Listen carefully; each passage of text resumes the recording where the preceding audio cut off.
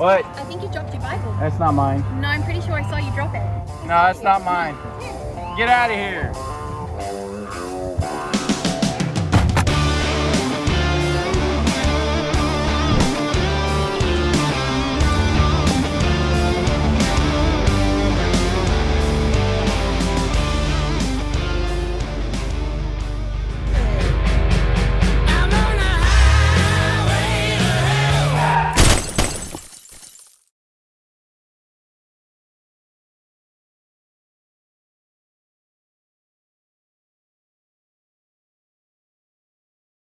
I love geography.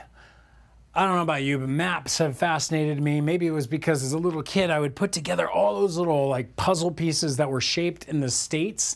And so when I meet someone who doesn't know where a state is, or they don't know what direction they're to go to get to Canada, or they don't quite understand the kind of some of the nations in Europe or something like that, I get a little fascinated because I love looking at globes. I like looking at maps. I like knowing where I'm at. This is especially important. Geography is important when it comes to the Bible, when it comes to understanding the Word of God, because this is in a particular location at a particular time. Many of us don't know where the cities are. We don't know what river's going where. We don't understand the geography at all. And when that happens, a lot of times we miss out on a lot of information. But you know what? There's something even greater in the Bible that we need to understand. A map that often we're not shown. A map that honestly can challenge us because we don't hold the same cosmology, big word for the same way the world is made up, but it's a map about how the Hebrews viewed the universe.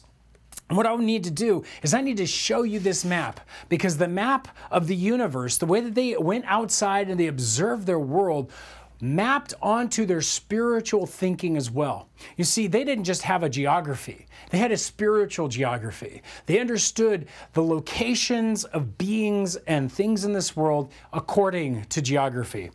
Let me show you this real quick. See, the Hebrew cosmology looks strange to us. If we begin with the earth, they viewed it as sitting on the waters in between heaven and the great deep. Now, heaven is God's home, sealed off by the waters beyond the stars, the sun, and the moon. And beneath the earth is this underworld where Sheol sat. It's the grave. It's the home of the dead. It's where everyone goes when they've died. It's where the shades and the souls are found. No, beneath that is the great deep. This is the sea, or the open ocean, where the demonic and the opposing forces were exiled, where Leviathan rages and Rahab, the wind god, blows and makes storms. It's in this location that we often find all of the opposition to God. You see, we have a scientific worldview. We don't see the world in that way. We don't understand it as, oh, God's up and hell is down. While we may say those things and capture those ideas, we understand that the stars are balls of gas out there in the universe. I'm not quite sure what is beyond the edge of the universe, but we don't maybe think it's cosmic waters or something like that. And what we will discover is that what we've lost is the spiritual aspect to our right cosmology, where they had a right spiritual cosmology, and we think it's empty. So I don't want us here to look at this and think, oh, those dumb Hebrews, they thought that the world was flat and all that stuff. No, that's not what I'm arguing. What I'm saying is they would look at us and they would say, you don't understand the spiritual realm. And we would look at them and say, hey, you didn't have the right scientific understanding yet. Because to be quite honest, a lot of what they saw was just a general observation. You walk out on the earth, you look up and there's a blue sky, and there are stars up there, and water comes from down up there, and there's a raging ocean, and we've not been to the edge of that thing. We're not sure what's out there. We have a lot more knowledge about the world around us, but we have a lot less knowledge about the spiritual ramifications of that world. And if you don't hold on to that spiritual ramification, if you don't hold on to that spiritual map, the book of Jonah is not going to help you.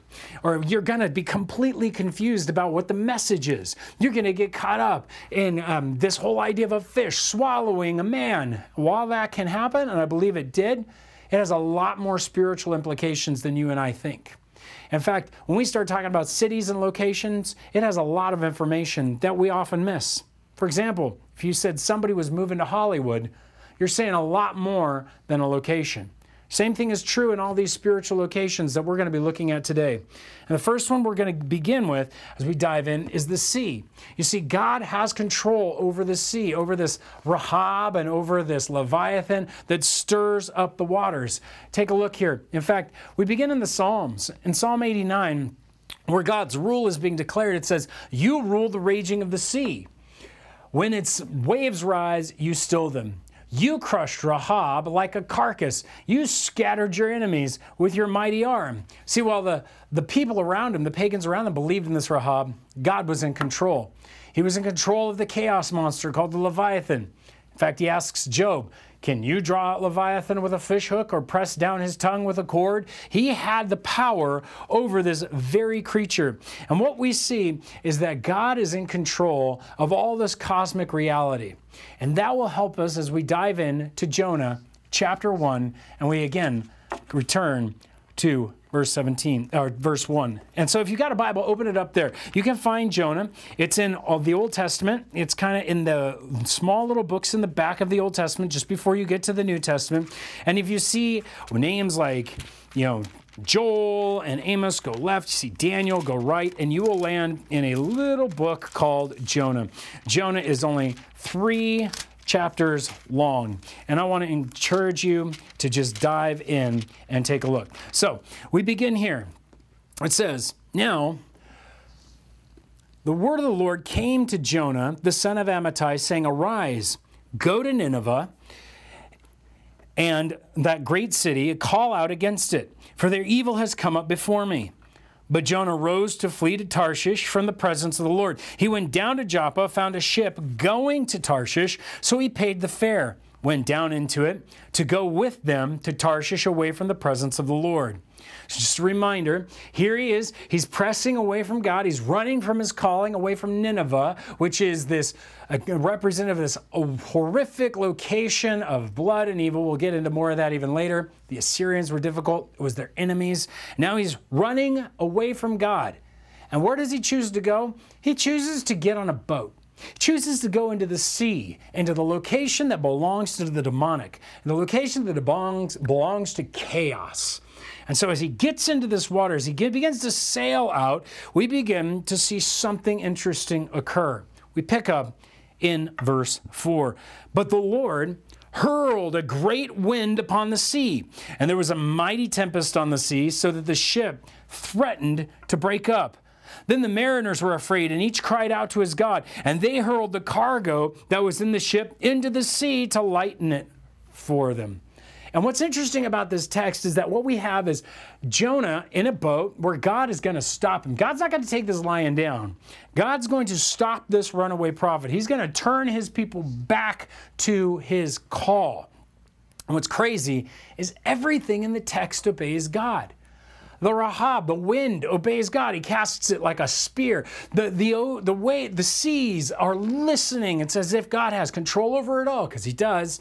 Even the ship is listening to God. In fact, what's funny, if you look at it, the ship says it's threatening, as if it has its own personality, to break up in destruction because it knows God's angry.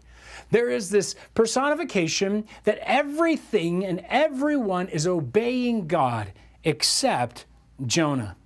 I mean, this is an upside down world. It would be like you have everything working for you. The computer boots perfectly. There's never a hitch in your whole day. The car runs great. Your wife's like giving you everything you need. Or your husband's like answering your every beck and call. And all you got though is one child that just won't listen to you. It doesn't matter. Everything else is working. The demonic world is working for God, and yet his own prophet isn't working for him. And this is the point. It's irony. It's trying to draw out the picture. You see, at least for Christians and for those of us who are who love God, look, Christians look odd when we say no, Lord. In fact, humanity looks odd when we say no, Lord. The no, Lord heart is an odd thing. That God would create you, that he would make you. For Christians, that he would save you. And then that we would say, no, Lord, to his calling. We would say, no, Lord, to his request that we would know him. It's an odd thing that we would run from the call. It's odd to think that a Christian or a human being would not seek out God. It's an odd thing that Christian would say, I don't need to go to church. It's an odd thing that we'd say, you know what? I don't need to read the Bible. I don't need to know who God is. I don't need to understand this stuff. It's an odd thing that we could have gifts given to us by God and we wouldn't use it for Him. That's odd. That's weird. It's as odd as the demonic world obeying God and a prophet not listening. What we have here is this irony, this sarcasm, this satire shouting at us because we are in the situation in which now we have Jonah disobeying and everything else obeying. But here's the other funny thing about this text. Look, the sailors are caught in the middle of Jonah's punishment. This is Jonah's wind that he's receiving. It's his waves that he's receiving, but it's the sailors that are suddenly caught in the middle of this. It's so powerful, so sudden, so incredible. It says the mariners were afraid and each cried out to his God. They were like, hey, we got to figure out something's wrong. They saw the Rahab and they saw the Leviathan and they saw Baal Zephon and all their different gods doing something. They're trying to figure out who's angry at us, what is going on. And I'll tell you what, if Phoenician sailors were looking around at this mess, thinking we're going to die, this is a deadly, dangerous storm. God's caught their attention. He's trying to capture Jonah's attention. But here's the weird thing. They're caught in it. And I would tell you what, if we saw somebody suffering from our sins, if we saw somebody suffering from the things that we did, if you're watching this and you know that you have rejected God's word and you've rejected God in some area and you see people suffering for that, I hope we would have compassion. I hope that we would move towards them to repent and turn around. Jonah doesn't. No. In fact, it says, but Jonah had gone down into the inner part of the ship and had lain down and was fast asleep. So the captain came and said to him, what do you mean, you sleeper? Arise, call out to your God. Perhaps the God will give a thought to us and that we may not perish. This is so funny. This is hilarious. Jonah's ignoring the very discipline God's bringing him, and he's just pushing it off. Jonah apparently saw the storm because all this is going on. They're crying out, but Jonah, he goes down to the inside of the ship. He lays down in the inside of the ship. He's going to sleep again, down. Last week we talked about this. He went down to Joppa. He went down into the ship. Now he's going down into the inner part of the ship, and he's now fast asleep. This guy is deepening his rebellion against God. He's ignoring God's signs. He doesn't care what's happening to anybody else. That's a danger because we too can keep going down. God may be shouting at you right now. He may be trying to get your attention. He may be using COVID right now to wake you up that He is calling out to you to repent of your sins and come after Him. He may be using COVID to wake us up as a church and say, you're walking away from my calling. Stop ignoring me and trying to go back to bed. Stop pressing into the Netflix. Stop doing these things. He may be using a messed up marriage in your life. He may be using a rebellious child. He may be allowing some kind of financial difficulty in your life because He's trying to wake us up to get us back in line with Him. As Christians, it maybe get back in line with His calling. As a non-Christian, somebody's just watching this, He may be calling you in the middle of your stuff to wake up. It's not that He hates you. It's not that He dislikes you. It's that He is seriously trying to get you to turn around. He's going to use all this stuff to help you, hopefully, wake up. But if we don't care, and we don't see that our sin could even be affecting other people, man, we're just going to sleep. See, here's the thing. Jonah was comfortable in his sin. Jonah was in a deep sleep. This word sleep is at the level of surgery sleep. It's used on Adam in the beginning of the Bible. When God chooses to pull the rib from Adam, He puts him into a deep sleep. I don't know about you. I've had a few surgeries in my life in which you're laying down on the bed and suddenly the anesthesiologist comes in and he's talking to you and you're looking at him. He's like, yeah, how you doing? He's like, good. I'm going to put this in your arm. He does the whole thing. You're like, oh, cool. And he goes, I'm going to count backwards from 10. And then, you're going to fall. So I'm like, sure I am. He's like 10, 9, and boom, I'm out. Next thing you know, I'm laying in a bed. They've just torn my wisdom teeth out of my head or whatever they're doing, right? There's all these different things that have gone on. And you're going, wow, That was a deep sleep. I don't remember anything. The word for that term has been translated oblivion. You're oblivious to the things around you. He's so comfortable in his sin, in his rejection, with the storm raging, with God using all of his enemies to wake him up, and he's asleep. It takes a captain to come downstairs, a pagan captain at that, who's been calling out to other gods, to go down and call him. You see, because the captain is going through the storm. The captain is going through the stuff. The problem is, guys, when we ignore our sin, it's horrible because it can hurt others. We ignore our sin and it hurts other people. It just does.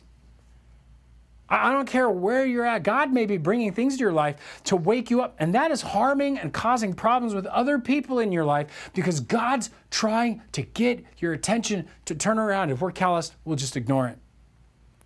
You don't think God will use things and your sin can't hurt other people? I think we all think, hey man, as long as it doesn't hurt anybody else, it's okay, we're all good. That's our cultural thinking, and it's dumb. It's not smart.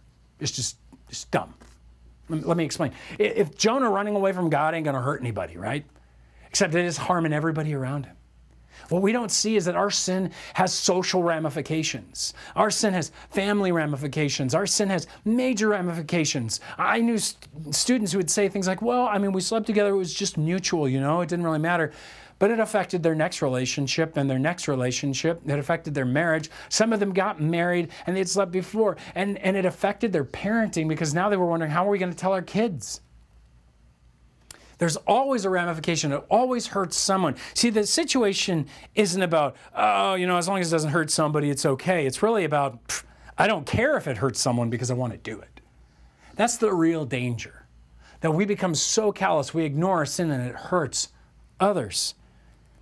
Just ask the children of a divorced family, of somebody who's addicted. Be it an alcoholic, a workaholic, somebody who's addicted to their phone, ignoring their children, somebody who's addicted maybe to any type of thing. Maybe ask someone who's got an angry parent. Ask someone who's living in an anxious-ridden home. Guys, sin affects everyone. It just comes out. We can't ignore it. We got to wake up. We got to get connected. We need to turn it around.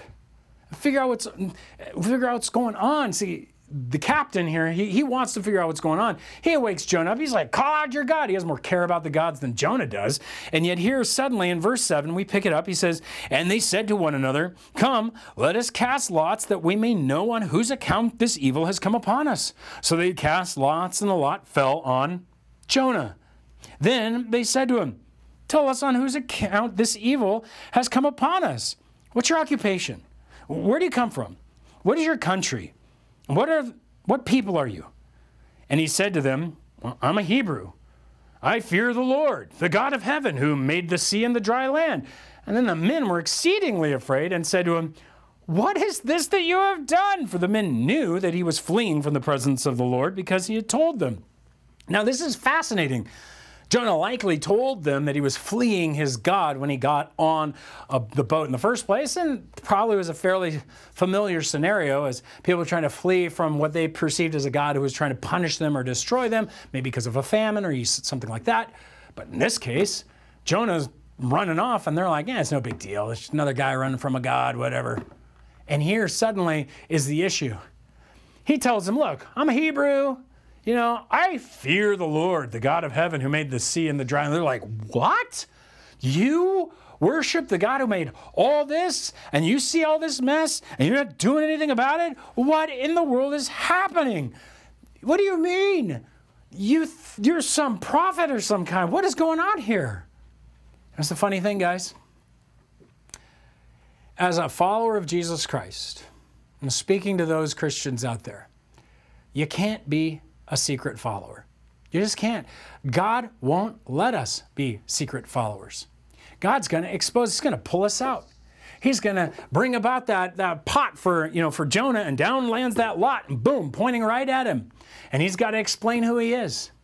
And it may come to you that suddenly you're in that neighborhood and you're suddenly told, hey, aren't you that pastor? Because that's what happened to me. Brand new neighborhood, I move in, I'm thinking I'm going to lay low a little bit. That way I can build some relationships and people don't freak out that I'm a pastor. Too late. Everybody on the block had already found out I was a pastor before I ever moved in. And so everybody's watching my lawn, and everybody's watching my attitude, and right? I mean, I just didn't get a chance to be a secret anything. And God doesn't want us to be secret. Not at school, not at work, not on your block. God's not going to let you. He is going to pull you out. He's going to expose his followers. He's going to show you off. See, and God will often expose us through other people's dedication. Let's just be honest. There have been many, many issues where, or at least in this case, where these pagans were being very, very faithful to their gods, calling upon them, doing all these things. And then they come and they rebuke Jonah. And Jonah has the audacity to be the one who says, well, I fear God. You fear God? Look back in the text for a minute. It's these guys who said they were afraid. It's the pagans who are freaked out. He's asleep. Who fears God? It's the irony, the satire. He said they're like, yeah, I fear God more than everybody. And you're just like, oh my gosh, what a blowhard. This guy's ridiculous. He doesn't fear the Lord at all. He's a hypocrite. He's a guy who's showing off his hypocrisy. He is saying, hey, I fear God, but they were afraid. He's saying, I fear God, but they're the ones that pray. He says, he fears God. Man, we get to laugh. That's pretty funny. There's the satire. And that's not that funny when we begin to really examine it. And we as Christians do the same thing. When we as Christians look, and I'll be honest, there have been many times where I've watched the faithful Mormons go door to door to door to door to door, knocking and trying to help people come to know what their faith is. And man, they give 2 years to it. Have we gone 2 years door to door to door to door to give away the gospel? Or are we too busy? You see Muslims who will routinely pray 3 times a day over and over. Man, I just go like, wow, what a dedication. Are we that way? It's when those who are not Christians show off their faithfulness, when an atheist studies like crazy all the other worldviews just to make sure that he feels like he's right. Guys, shouldn't that push us in a direction of understanding that we can't be secret followers, that we understanding that we should be the ones after it? God's going to expose us. He's going to show us by using other people. See, he's not going to let us say, no, Lord, I don't want to go do that. No, Lord, I don't want to show that off. No, Lord. How can we say no, Lord, and still call him Lord? We're as ironic as Jonah at that point. Well, they don't know what to do, and so they said to Jonah, what shall we do to you, that the sea may quiet down for us? For the sea grew more and more tempestuous. And he said to them, pick me up, hurl me into the sea, and then the sea will quiet down for you. For I know it is because of me that this great tempest has come upon you. Oh, ain't that nice? Here we've got a young guy, Jonah, who's telling everybody, hey, yeah, I obey God, whatever. And they're saying, we're all going down because of you. He's like, yeah, you want it to end? Throw me over. He's not willing to throw himself over. He's not willing to stop this and turn around. He's like, nah, you guys throw me over. This is ridiculous. Jonah is so callous to their situation, so comfortable in his sin, so dedicated to pushing away from God, not doing what God wants him to do, that he's not even willing to make the sacrifice necessary. See, every prophet in the Bible had to make some kind of sacrifice at some point. Moses literally stands before God and says, hey, kill me instead of the people. Get rid of me. Put the blame on me. We have David steps up in front of Goliath and is like, I will die. I will stand for Israel. These kind of sacrifices are found time and time again as these various prophets reveal that they're willing to sacrifice and do something difficult on behalf of Israel. Jonah wasn't. Not on behalf of these guys that he was called to, the nations. Man, he's just like, whatever. You guys throw me over. Make you kill me. Isn't that nice? Ha ha ha. This is the situation when we reject our calling. We, in essence, tell people, save yourself. When we reject our calling, we tell people, save yourself. There's a famous story out there, and it's actually a clip. You can go find it. And Penn and Teller, and I believe it's Penn who stands there. And he says, after a particular situation where he'd done his comedy and magic routine, a man came up to him and said nervously, hey, here's the Bible. I don't want to push anything on you, but I really hope that you'd find Jesus Christ. Gives him the gospel and leaves. And Penn's telling everybody, he's like, you know what? I appreciate that. I'm not a Christian, I'm an atheist, but at least this guy who thinks I'm going to go to hell cares about me enough to try to do something about it. Now that's a statement. That he would be a person who cared about him enough that he would reach out. When we don't, we just consider it the opportunity for somebody else to save themselves. We kind of just go, you know what, you go ahead and do it. Throw me over. And if we don't have a heart for the lost, we still are lost. Let's just be honest. If we don't have a heart to save the lost, we're still lost. Jonah, in this case, is just ridiculous. In fact, it's crazy. These men aren't willing to do this. It says, nevertheless, the men rowed harder to get back to dry land. But they could not, for the sea grew more and more tempestuous against them. Therefore they called out to the Lord, O Lord, let us not perish for man's life and lay innocent blood on us innocent blood. For you, O Lord, have done as it pleased you. And again, here it is. Jonah wouldn't save them, but they tried to save him. This has just come to the end where they had no choice. So they picked up Jonah, hurled him into the sea, and the sea ceased from its raging. And then the men feared the Lord exceedingly. Their fear went to the max. Jonah's fear didn't change. Man, oh yeah, I fear the Lord. But they feared him even more. And they offered to sacrifice the Lord and made vows. These guys were converted. They were transformed. People go, oh, they weren't converted. Yes, they were. To make an offering to the Lord and make vows to the Lord, you got to go to Jerusalem. You got to go to the temple.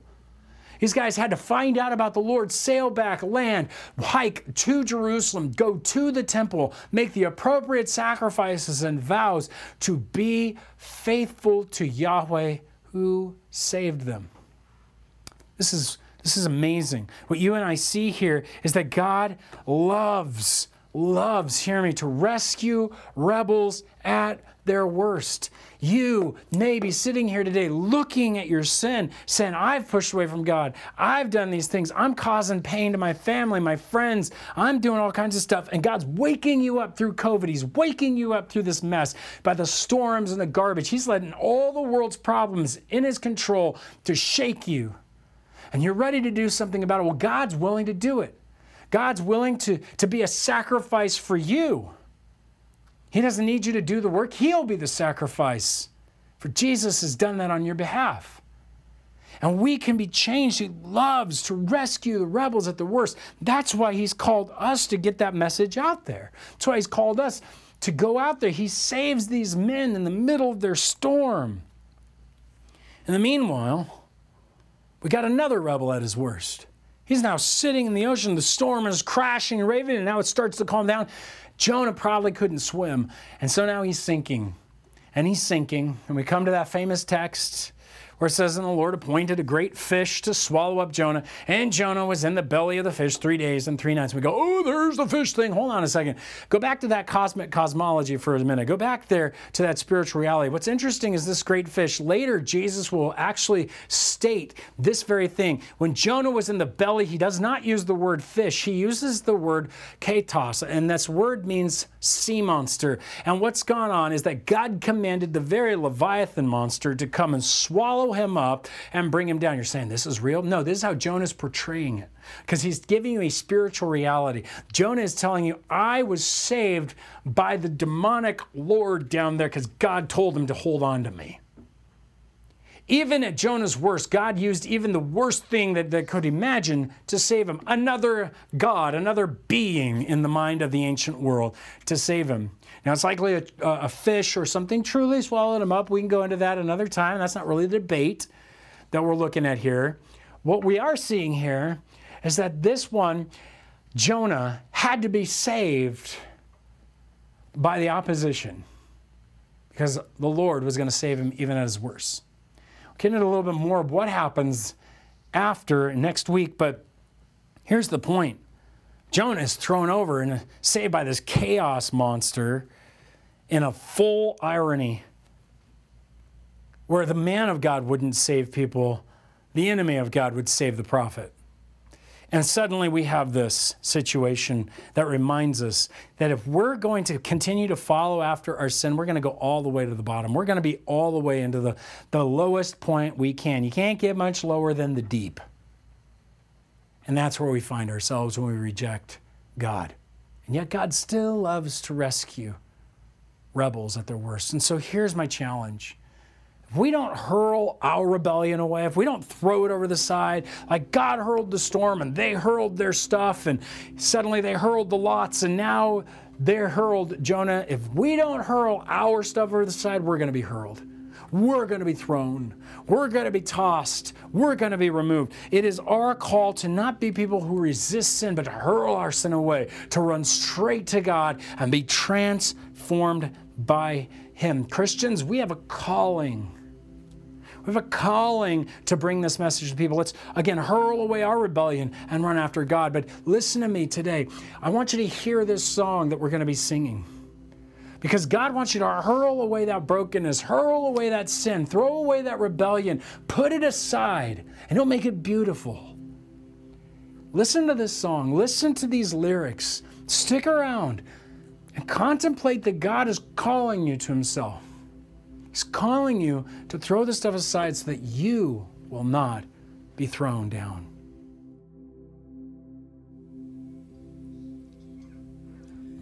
Will your grace run out if I let you down?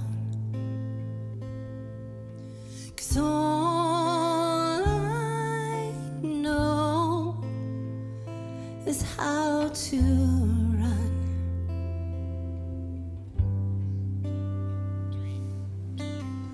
'Cause I am a sinner. If it's not one thing, it's another. Caught up in words, tangled in lies. But you are a savior, and you take brokenness aside and make it beautiful, beautiful. You call me child when I tell you lies. 'Cause all I know is how to cry.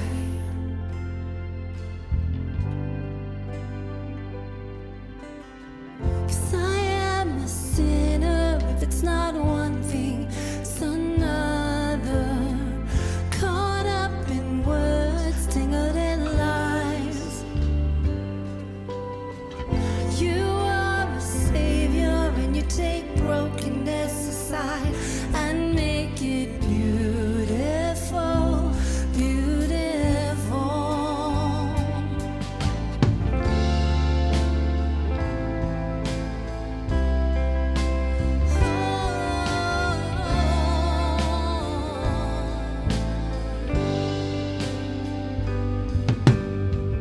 You make it beautiful. You make it beautiful.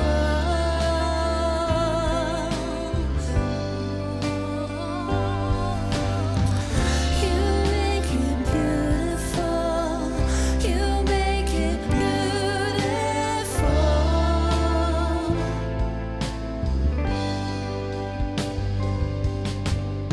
'Cause I am a sinner. If it's not one thing, it's another. Caught up in words, tangled in lies. You are a savior, and you take brokenness aside and make it beautiful, beautiful. I am a sinner. If it's not one thing, it's another. Caught up in words, tangled in lies. Oh yeah, you are a savior, and you take brokenness aside and make it beautiful.